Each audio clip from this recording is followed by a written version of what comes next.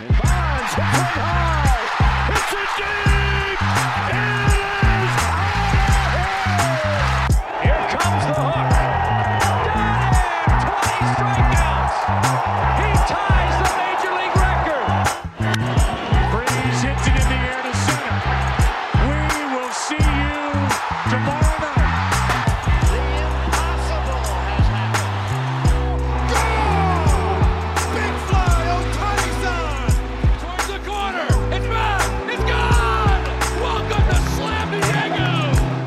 Last day of May, Tuesday, May 31st. Jack McMullen, Aram Layton. Last in-person episode before I leave and you fold the company. Thank God. Yeah, right?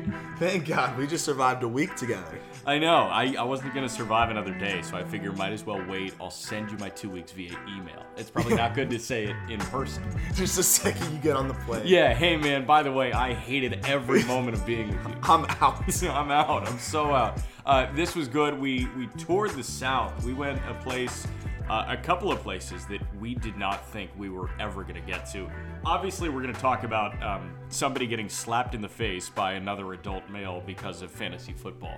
Yeah. So that's going to be the lead of the show. But before we do that, just to give you a glimpse of what we just did, we recorded a bunch of prospect interviews that you'll be able to hear on the call-up this week. We've got interviews with Joey Weimer and Sal Frelick of the AA affiliate of the Milwaukee Brewers coming out. They're both top 100 guys. Both top 100 guys for us. And watching them reinforce that, talking to them reinforce that even more. Dude. Both have the right psyche and mentality in different ways, right? I mean, Sal, like we talked about it, most comfortable dude we've ever interviewed, we've ever talked to. And then Joey is one of the most unique and I would say just kind of knows how he ticks so well that he knows how to play towards himself. You know what I'm saying? If that makes sense. And if that doesn't make sense, just listen to the episode and you'll get an idea of what we're talking about. But Joey's one of the most unique and funny dudes I think I've spoken to in the minor leagues, period. I think I'm allowed to spoil this. His quick one-liner.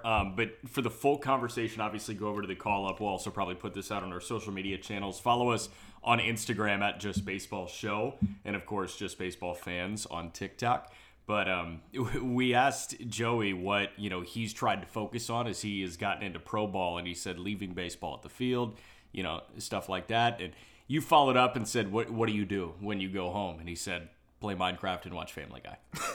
That's a top 100 prospect. That's a future probable MLB All-Star. Yeah. I'd say probable over possible. After watching him, I feel like it's more probable than possible that he's an All-Star, and he goes home and plays Minecraft and watches Family Guy. So I'm all the way in on that. Makes me feel a lot better about myself. Oh my God, yeah. So combing through fan graphs at night, and I feel like a loser. And my girlfriend will be like, "Aram, it's 2 a.m. Like fold up the computer and go to bed." And I'm like, "Really? I'm that annoying at this point." So if Joey Weimer's watching Family Guy and playing Minecraft, I feel a lot better about myself because that guy, we watched him put one over the Visit Mississippi sign. I think it was 114 miles an hour. Yeah. Absolute shot. So that was a great conversation. And then we came out to Pensacola, got to sit down with my good friend Griffin Conine, who now I'm excited is a buddy of yours, and got to hang out with the Blue Wahoos a lot, but then also talking to Zach McCambley, who is an extremely talented pitcher and another funny dude. If you're watching on YouTube, we use this baseball to talk pitch grips. Yep. So we'll put that on our social too because he has one of the best sliders in the minor leagues, period. Yep. And it was really cool talking to him and talking pitch grips. So very excited for you guys to check that out on the call-up. And probably some of the best interviews we've ever done, probably because they were in person and also because we knew most of those guys. So it was really fun, really informative. And can't wait for people to check that out. Yeah, and Zach McCambley was the one pitcher that we talked to, and that guy I think is exactly how I want my pitchers to function, where it's so relaxed and cool and calm, but the guy knows his shit. Yeah. More than anybody, he knows his shit. It's funny, you talk to him off the field, you're like, that's a super laid back dude. Yeah. And then you talk to him in baseball, you're like, oh my gosh, that guy's like all focused, all in, very detail oriented, and that is the perfect balance of the two. So, again, I think people will really enjoy that. Yeah, so we flew into Atlanta. We caught Braves-Phillies last Monday. On Tuesday, we got a rain-soaked SEC tournament, Tuesday and Wednesday, where we only saw 2 baseball games and both featured the University of Alabama. That was a rain-soaked SEC tournament. Wish we got more baseball there, but you know what? C'est la vie. Such is life. Then we went to Biloxi, Mississippi, which turns out to be the casino capital of the South, which was full-blown hilarious. And if you can make it work and you like casinos, I kind of recommend Biloxi, Mississippi. Yeah, I'm a big dog there now. Yeah, high roller. Not high roller. You're a big deal. I'm a big deal. I'm a big deal in Biloxi. Yeah. I lost $100 on the blackjack table. I'm a big deal in Biloxi. They know me there. Big deal in Biloxi. And if, for those who might not know the reference here, perfect segue. Yeah, great segue. Batting practice. We saw a grown man smack the shit out of another grown man. And we learned that it was because of fantasy football, where he put somebody that was week to week on the injured reserve. We don't need to get into. I don't like to get very political on here, so we're not gonna talk about fantasy football. The IR? No, we're not gonna talk about the IR because I think that's a very sticky situation with COVID, and the IR is very complicated. Yeah. So now I think we should talk about the GOP. Yeah. So let's talk politics. That's much more simple and less controversial. Let's talk about the 2024 election. Yeah, perfect. No, but it was obviously something that we all argue. I've had some of the most heated arguments with my buddies. Have you? With fantasy football, yes. But but here's the thing. It's like a heated argument that still, even if it got to its tipping point, we're just yelling back and forth. It would never be physical. You know what I'm saying? It's still at the end of the day, it's whimsical and no one actually cares. You know what it's like? It's like that the Wizard of Oz video. You know what I'm talking about? His sister was a witch, the Wicked Witch of the East. That's what that is. It's just, it does not matter. No. And here we are with a guy who had a very rough upbringing. Obviously, he's had some stuff tick before. That's been well documented with Tommy Pham. He's not from the best background, and things just blew crazy out of proportion for him, and that was just bizarre. But that's the crazy thing to me is you've had these challenges. He was stabbed. Tommy Pham was stabbed, and he's worried about fantasy football. He's more angry about and it's a year later. It's the ability to hold on to that anger that is crazy to me. To be mad about it for a year. And the other thing that's amazing to me is the restraint from Jock Pederson. Dude. Because you are getting, we talked about this. I'm not a fighter at all. I will almost never instigate a fight. But the second you get slapped hard, that adrenaline and anger kicks in and you're ready to go right. Shit out of you're ready to go right back. Jock Pederson just eats it. And then in the press conference was just kind of he slapped me, and violence isn't the answer, so I just, kind of walked away. Dude, I love how Jock leaned into it. I thought that was hilarious. It was 3 minutes uninterrupted about, what happened in fantasy football. How do you not crack a smile talking about that? Well, part of me was is this guy actually serious? Right. Is Jock that weird? Was it a deadpan bit where he was oh no, I'm kidding, I did something bad to him? No, it was IR thing. But Jock, did Jock actually think that was a serious and normal story, or do you think because he doesn't break character for 1 second, he's dead serious. Yep. The whole time, going in detail about the IR and all of those things, and legitimately giving the insight, not just it was a stupid fantasy football thing. I don't know why he's still mad about it. It was in detail. That he even said the player was Jeff Wilson. Yeah, it was Jeff. And also, that's the craziest part. It's Jeff Wilson. It's Jeff Wilson. He's not stashing, a superstar on the McCaffrey, map. Right? Yeah, what? Jeff Wilson? So that's the craziest part. But also the willingness to share the specific player makes me think either he just also ticks differently, but in a funnier way, or he just fully leaned into it. I think Jock is one of those guys that knows exactly what he's doing. Yeah. The pearls, the haircut. The hair. Did you see the hat he was wearing in the follow-up interview? How about the crappy mustache, too? Oh, my gosh. I love Jock Pederson. Yeah. And the crazy thing is, we were talking about him with 4 home runs in 2 games, and now we're talking about him getting slapped. Tommy Pham got 3 games for that. And, I understand that suspension, I guess. But that is about, what? Closer to Marcell Ozuna's suspension than it should be. It's still You're right. It's still a fraction of it, but it's 3 times 7 hits you to 21. So was Marcell Ozuna's instance 7 times worse? I think it was 1 million times worse. Not to get political. Not to get political, but slapping somebody is a lot worse than what Marcelo. A lot better. A lot better than what Marcelo Ozuna did.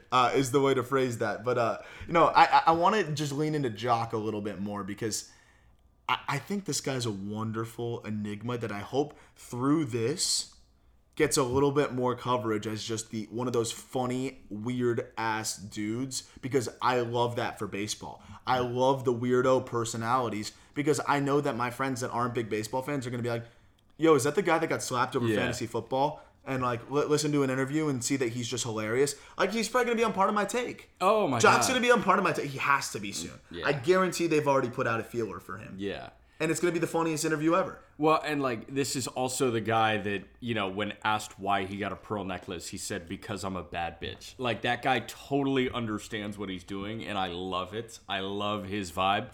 My other favorite thing about this was the day after in the follow-up interview, he brought the receipt of the GIF that he made of like the Dodgers, the Giants, and the Padres, and like the Padres was the one like, I don't know, like peeing on the fire hydrant or something. That's what the GIF was? Yeah, it was just a weird GIF. Like, it was a weird GIF, and it was, pretty much like, oh, the Dodgers and the Giants are great, and then the Padres stink. Like, it was just friendly banter between professional baseball players. And Tommy Pham's like, I don't get down like that. Like, you said something bad. Bro, I'm gonna beat the fuck out of you. You said something bad about my teammates, and it was funny, I saw somebody like, oh, now he cares about the Padres? Because he had his own burned bridges with the Padres.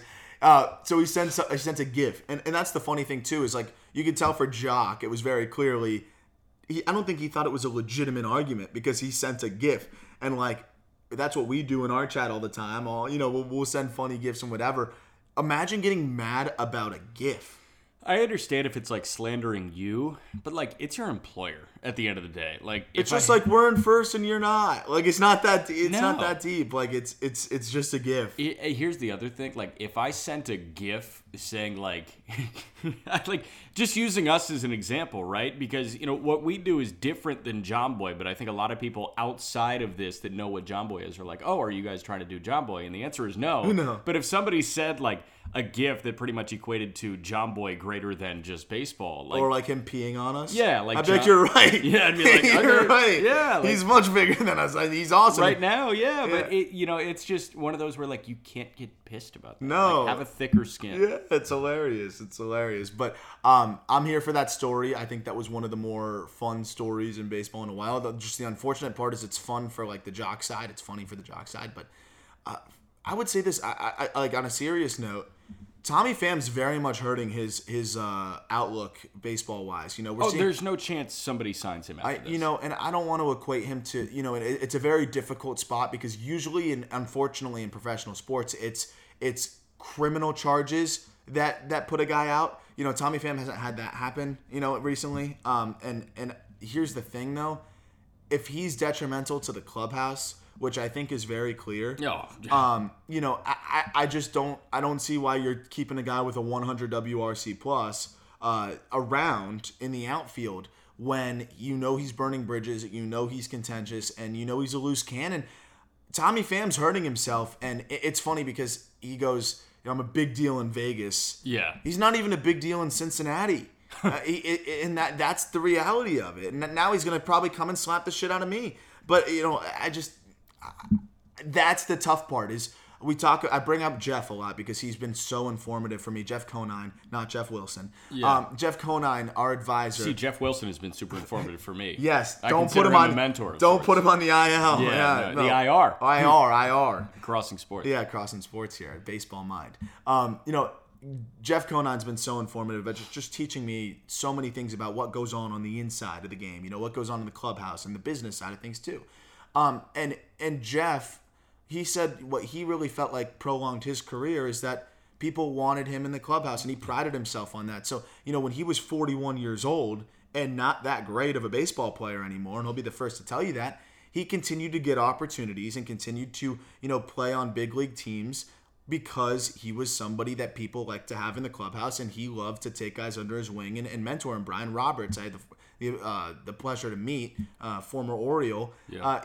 I said, hey, great meeting you. Did you play with, did you know Jeff Conine pretty well? Obviously, you guys played together. He goes, that guy was my mentor. And that happened more often than not. I'm not saying Tommy Pham has to mentor people, but it's kind of the opposite here, right? I mean, if you are going to poison the well, it's just not worth it unless you're a superstar. Unless you're a superstar. Right. And Tommy Pham ain't that. He's only a superstar in Vegas, apparently. Well, no, he's a big deal. He's a big deal. He didn't say superstar. Yeah, so who would be a Vegas superstar? MJ? Yeah. But even then, I don't. Yeah, he's a billionaire.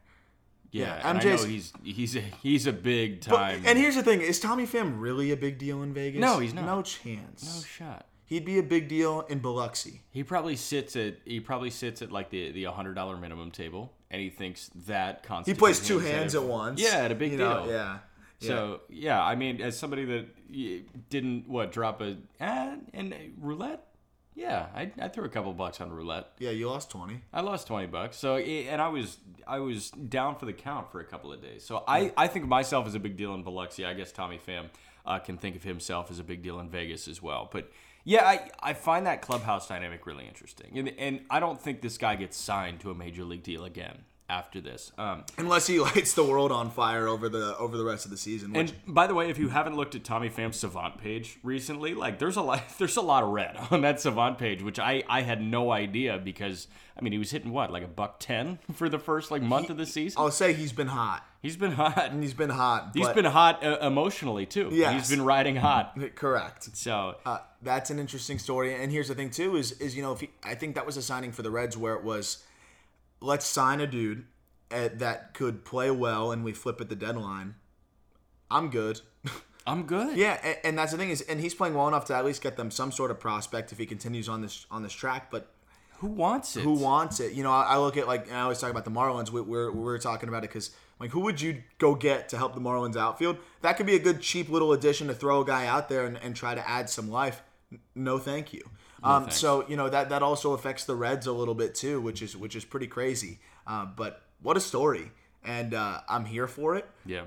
And I'm glad, it didn't really escalate to anything more than that because it's a funny story at the end of the day. And how about the last thing I'll say is how about the trend of men slapping other men? Again, I'm also here for Smith. that. Are you here for that?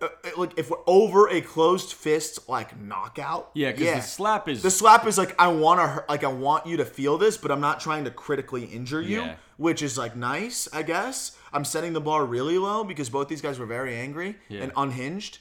I'm just glad they didn't swing with a closed fist. Yeah. Keep my wife's name out. Keep Jeff Wilson off the fucking IL. Or IR. That's the second Keep Jeff Wilson off the fucking IR. We'll wrap with young people. Royce Lewis on the IL again after getting recalled. On the IL after getting recalled. It's tough. Man. This team, man. That's I think we talk about what could do the Twins in. And everyone said pitching. I think what could do the Twins in is health. It might just be health. It might be health because we're looking at Buxton, Correa, Sonny Gray now. Sonny Gray has been on the IL now on 3 different occasions. It feels like I don't know what the exact number is, but he goes down again. Yeah. Which really stinks because I loved the trade for them. I would trade Chase Petty 100 out of 100 times, but now if Sonny Gray is hurt and they don't get much out of him over the next year and a half, then you're saying darn. And again, hindsight's 20/20, but it does really hurt when you trade your recently drafted first round pick. I could see a way where I'm in on the Twins. I'm really excited what they're doing. We've been in on them for a while. Or at least I've been really excited about them. But if Correa opts out, Royce Lewis gets hurt again. Sonny Gray gets arm surgery. The wheels could fall off. I don't think they will, but it's a little scary here, and that's what's scary about going all in for teams. And I know everyone's like, just DFA Nick Gordon, DFA Nick Gordon, DFA Nick Gordon. You can't now. You can't, and now I think we can understand why they didn't. Because I was one of those people that was like, hey, why not just DFA Nick Gordon? You've got Royce Lewis. Royce Lewis has been injury prone for a while. Nick Gordon has no more options. You DFA Nick Gordon, he's getting claimed. You got to go find somebody else. He's a good enough player where he's getting claimed in 2 seconds. I know the Marlins would claim him in 2 seconds. Yeah. That's my barometer of will that guy get scooped up or will he go to the minors? The Marlins will scoop him up real quick. The Reds will scoop him up real quick. I could go through a litany of teams that would scoop him up. They can't do that because he has no more options left. Thank goodness they didn't, because guess who's going right back into the starting lineup? It's Nick Gordon. Yeah. So that's one of the things that I know fans are always like, hey, put the young guy in, and I'm usually a proponent of that. But also you have to look at the little things like no options. Are you sure you want to cut ties with this guy? And good thing that the Twins didn't, because I don't know who would have filled in. Maybe Spencer Steer. It would have killing it in but St. Paul right now. Is he able to play the same positions that some of these other guys are? So it's tough. I really want to see Royce Lewis consistently play because it's been such an awesome story. And the scary thing is, Jack, that's the same knee that he had the ACL surgery on. So hopefully it's just a little bit of just like soreness. Or inflammation. And hopefully that gets back down. But the Twins keep playing well, which is the big thing. Yeah. And Buxton's objectively sucking. Well, and they just optioned Jose Miranda down because he just wasn't doing it. He was brutal. And he'll be fine. We're still high on Miranda, but, just not quite ready yet. Needs to work through some things. Next time he comes up, will be good. The big thing with the Twins, I want to talk about it, and I've been in your ear about this a little bit with like updates. Trevor Larnach. Yeah. He's already got a 1.3 F4. He's playing fantastic defense in the corner, and he's hitting really well. Striking out 30% of the time, but walking a bunch, hitting for a bunch of power, that can stay. Like, you can strike out that much if you're Trevor Larnach, play good defense, and walk and homer, and you're in business. It's the Joey Gallo mode, but with a little bit more bat to ball, and I actually really like what we're seeing from Trevor Larnach in this like third stint almost in the big leagues. Health again too for Larnach. Yeah, he's healthy. So I'm an overly negative person when it comes to baseball. Baseball. When it comes to other things too, but I'm an overly negative person when it comes to executives, managers, some wrinkles of the sport. But I save my bullets when it comes to being overly negative about players, because I think players are, they're exactly what we need. They're who we like interacting with. What I will say is, watching Trevor Larnach second week of the season in St. Paul, he looked lost. He looked pissed off. I did not see this type of season coming from Trevor Larnach one bit. I remember you texting me and saying, "Man, it looks really rough right now." He looked so frustrated. He was like bat slamming after like the first at bat of a game if he went down on 3 pitches. Well, that's a great sign though now, right? Like, it looked like as bad as it could get. And this man turned it around at the big league level. 2 of the AAA season, as bad as it could get. And he turned it around at the big league level for a team that's trying to win now. So I think Larnach's going to have his ups and downs based on the profile. It's just who he is. But if he's, again, playing great defense as well, this is a guy that's probably going to be playing almost every day out there for them and should be a huge boost. Where I'm wondering is, what are they going to get out of Buxton? I think he's struggling a little bit because there's a lot of sporadic starts for him. Their target was 100 games. He's not playing every day, and now he's slumping. It's more important to have him in the lineup, in September than it is to have him in the lineup every day in May and June. But I got to imagine that it's very tough to not play every day and stay fresh and stay locked in. And I think that's getting to Buxton a little bit. And to be totally honest, like, have we had a point for pitchers to get the book written on Byron Buxton? Like, I don't think he's ever been in the lineup consistently enough to have the book written on him. No, it's like he leaves and then he comes back and lights the world on fire, then leaves and then he comes back, lights the world on fire. It's a fair point. And if that happens, is Buxton going to struggle a little bit more than we thought? Because we always talk about, Buxton being, and talent-wise, he's up there with anybody. But, at the end of the day, this is a guy with a huge amount of swing and miss concern throughout his career. People were talking about, is Buxton a bust as a prospect? Yeah. And now I think it's very evident that he's not a bust. He's a supremely talented player that has figured it out at the big league level to a degree. But what is that degree? Yeah. Is it, upper echelon, top 10 player when healthy that everyone seems to be saying, and, we've said sometimes on this podcast?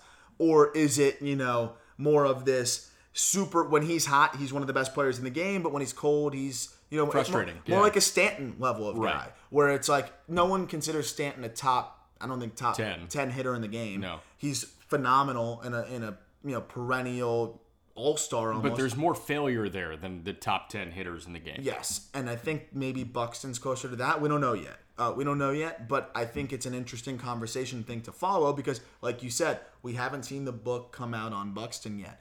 So it should be interesting to see how he bounces back from this because I can't even think of the last time we saw like a Mike Trout go through a stretch like that. Well, that's a hard example because But that's what we were talking about here. I mean, that's what a lot of people were saying. When Byron Buxton is healthy, he's a top 3 player in the game.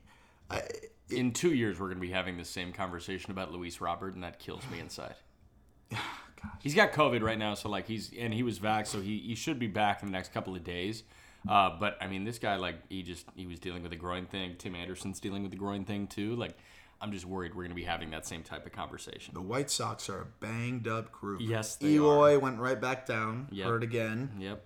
I mean, I don't know how they're staying afloat. Moving on. A couple more young guys that I want to talk about, because when we were talking about this, and it's not apples to apples with Nolan Gorman. It's a little bit different.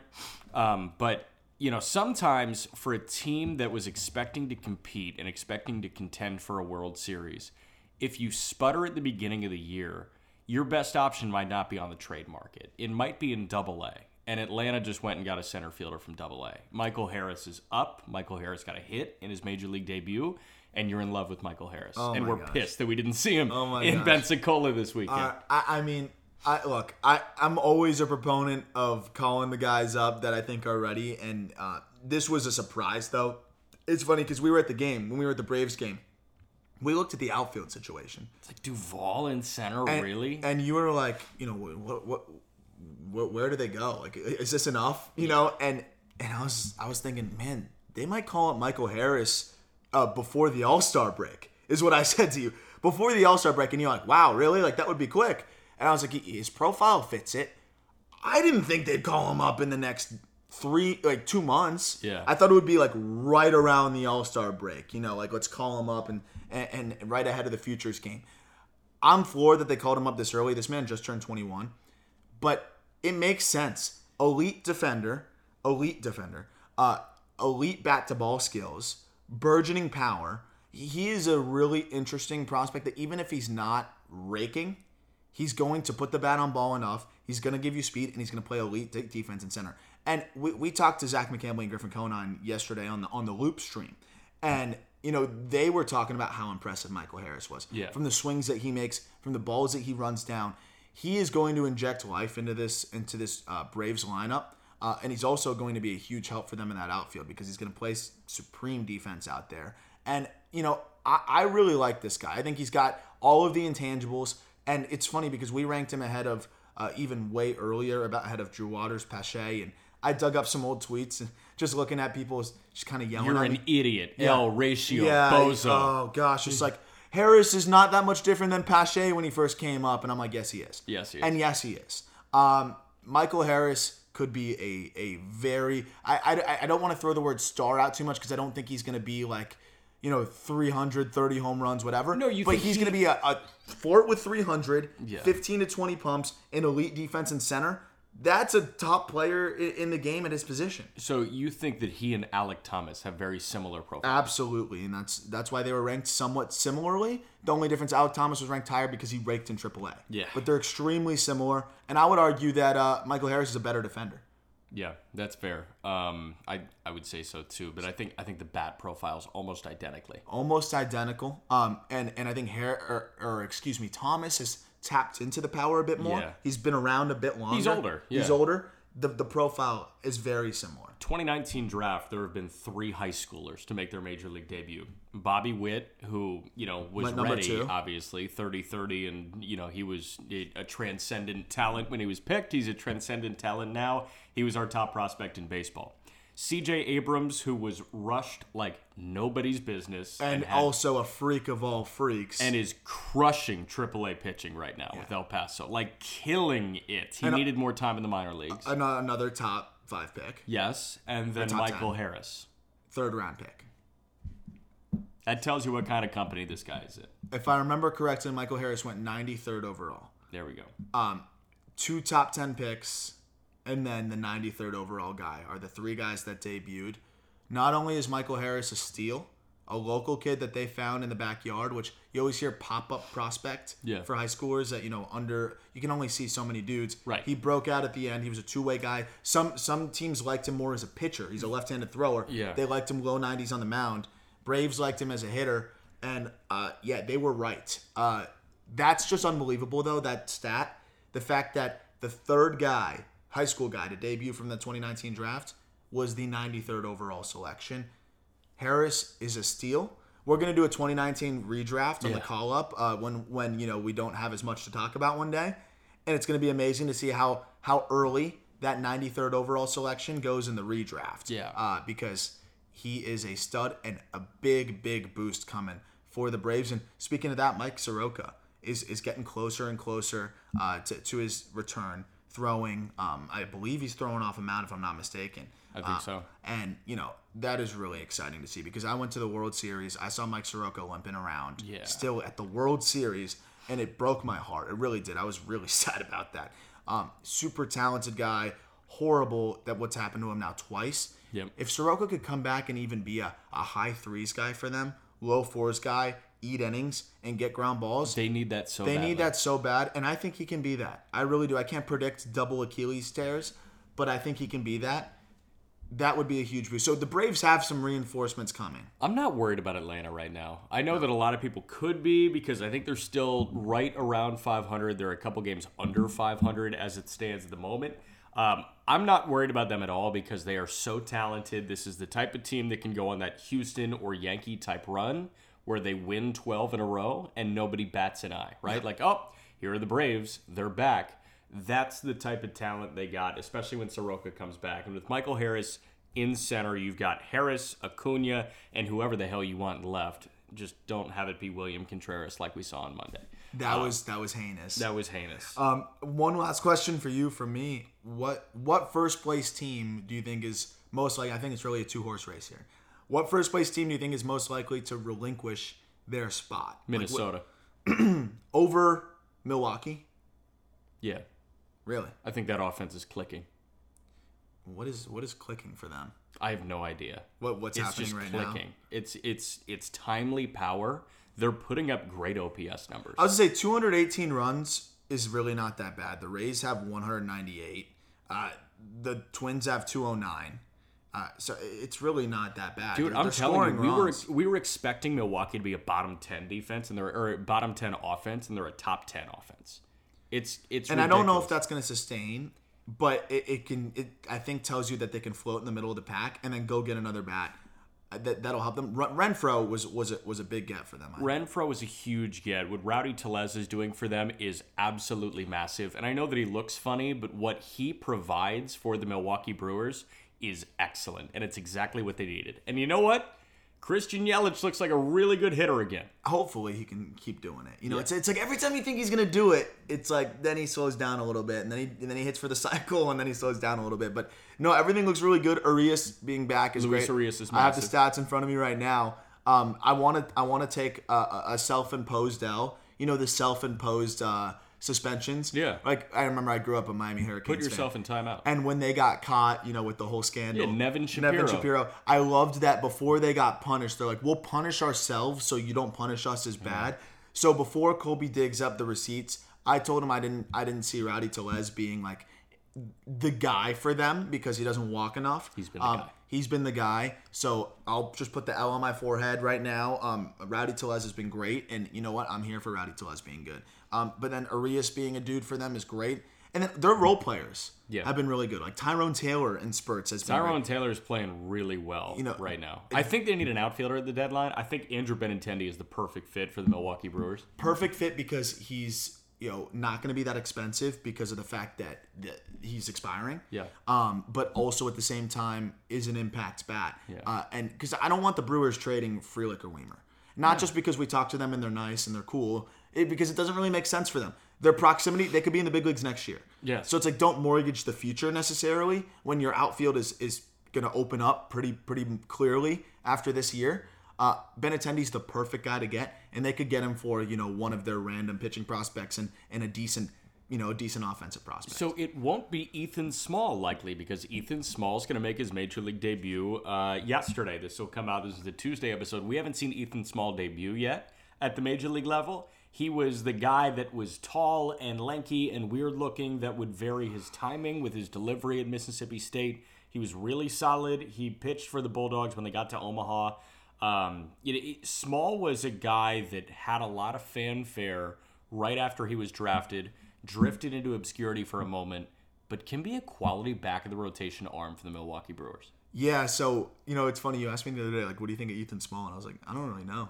Yeah. I haven't really seen Because him. nobody kept tabs because, like, it was fine. Like, it was like a 3.5 ERA. It's strikeouts and walks. Yeah. So you're nervous that profile turns into, a disaster. Nibbling, at a good yeah.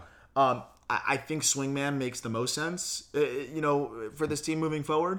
But Small to make these spot starts, that's fine. A taller Brent Suter. Brent Suter. I mean, look, this is what he was doing in AAA. Striking out 11.5 per 9, walking 5 per 9. So, you're going to sign up for some difficulties there, but he doesn't give up home runs, which is really important in American Family Field. 4.5% home run to fly ball rate. That's been pretty consistent through his minor league career. Yeah. So, I think it's going to be interesting. Maybe the command clicks at the big league level. Sometimes that's what happens when you have, a big league pitching coach. But talking about a guy that was a swingman that's really clicking too, Spencer Strider. I want to go back to the Braves real quick to wrap up. I love him. His fastball slider combination is ridiculous. I love him. Again, people see on the call up the conversation we had with Griffin Conan. Griffin homered off of him last year. It was 100 elevated, and he goes, that was one of the moments where I was like, if I hit one off that guy, I can do it. That was one of those where it's like you hit a home run off a guy, you feel like they're all at your same level. With Strider, he was like, that was a great barometer. He got me a couple times, and I caught up to his fastball. But Strider's fastball is electric. His slider's disgusting, and now he's mixing in, a third pitch a bit more. Strider could be a dude for them as a starter, and I'm very, very interested to see what how the Braves are going to continue to use Strider, because here's the reality of it. Huascar Ynoa has been a massive disappointment, and he's going to kind of be that guy I think that they thought Ynoa was going to be for them, which is dominate with the fastball slider, get a ton of whiffs, and end up bolstering the back end of that rotation. And that's great news for the Braves. How tall do you think Spencer Strider is? I think he's short. I just had to Google it. I think he's 6 foot. He's 6 foot. Yeah, because guess what he is? Low release, high spin fastball with ride, hammer slide. You know what he is? He's Trevor Rosenthal at his peak with more endurance. Yeah. It's exactly what Spencer Strider is. And Trevor Rosenthal was like, better command too. Borderline Cy Young votes as a closer, and Strider's out here doing it for 4 innings at a time. What's Trevor Rosenthal up to?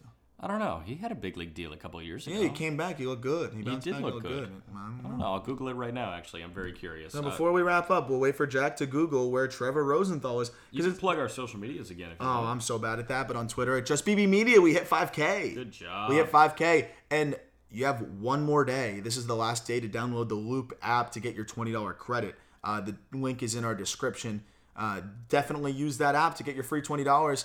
Jack used it and pulled a Lennon Sosa, who is a really exciting White Sox prospect that we are very in on. But I think your Google search is finished. But click that link in the description. Helps us out big time to download the Loop app. Get your free $20 credit. Rosenthal, 32 years old. He's currently a free agent. He missed the entire 2021 season after undergoing thoracic outlet syndrome surgery in April. He's done. And then another procedure in July to repair a torn labrum in his hip. Oh, he's toast. This guy's battered. Poor guy. Oh. At least he got his bag. I think he got a pretty high AAV on the 1-year deal. I'll tell you right now, man. I'll pull up his baseball reference. Rosenthal, I would have bet a lot of money on him being older than 32. Yep, 32. He's a young 32. He's been around since he was 22 in 2012 with St. Louis. I mean, he was so awesome out of the gate. Again, 100 before it was really, when it was still cool. Yeah. And Rosenthal, I'm always looking at in the weeds relievers that you could scoop up. Yeah. But torn hip labrum and thoracic outlet's usually the kiss of death. That's nerve issues in your shoulder. Sometimes you just never get the velo back. Right. But congratulations to Trevor Rosenthal making it. Was $10 million, wasn't it? He made 11 last year. Yeah. Okay. Congratulations to him. Good for you. $32.6 million accrued over your major league career. Wish you a speedy recovery, Trevor Rosenthal, but at least you've got all that money to lay on as well. You're chilling, man. You can do the Wolf of Wall Street thing where you do a snow angel in the bed full of money. Carefully, thoracic outlet. Oh yeah, and the hip. You got to worry about the wing. I don't know. You don't want to send anything out of whack there. True that. All right, that'll be Aram and Peter tomorrow on the Just Baseball Show. Again, stay tuned on the call-up. Sal Frelick and Joey Weimer conversations coming out today. And then tomorrow we've got Griffin Conine and Zach McCambley conversations coming out. Good convos with a bunch of guys that will make their Major League debut sooner rather than later. So that was all good. Plugged the socials at the beginning. Aram kinda did it. Really good on him. And Aram and Peter will talk to you tomorrow.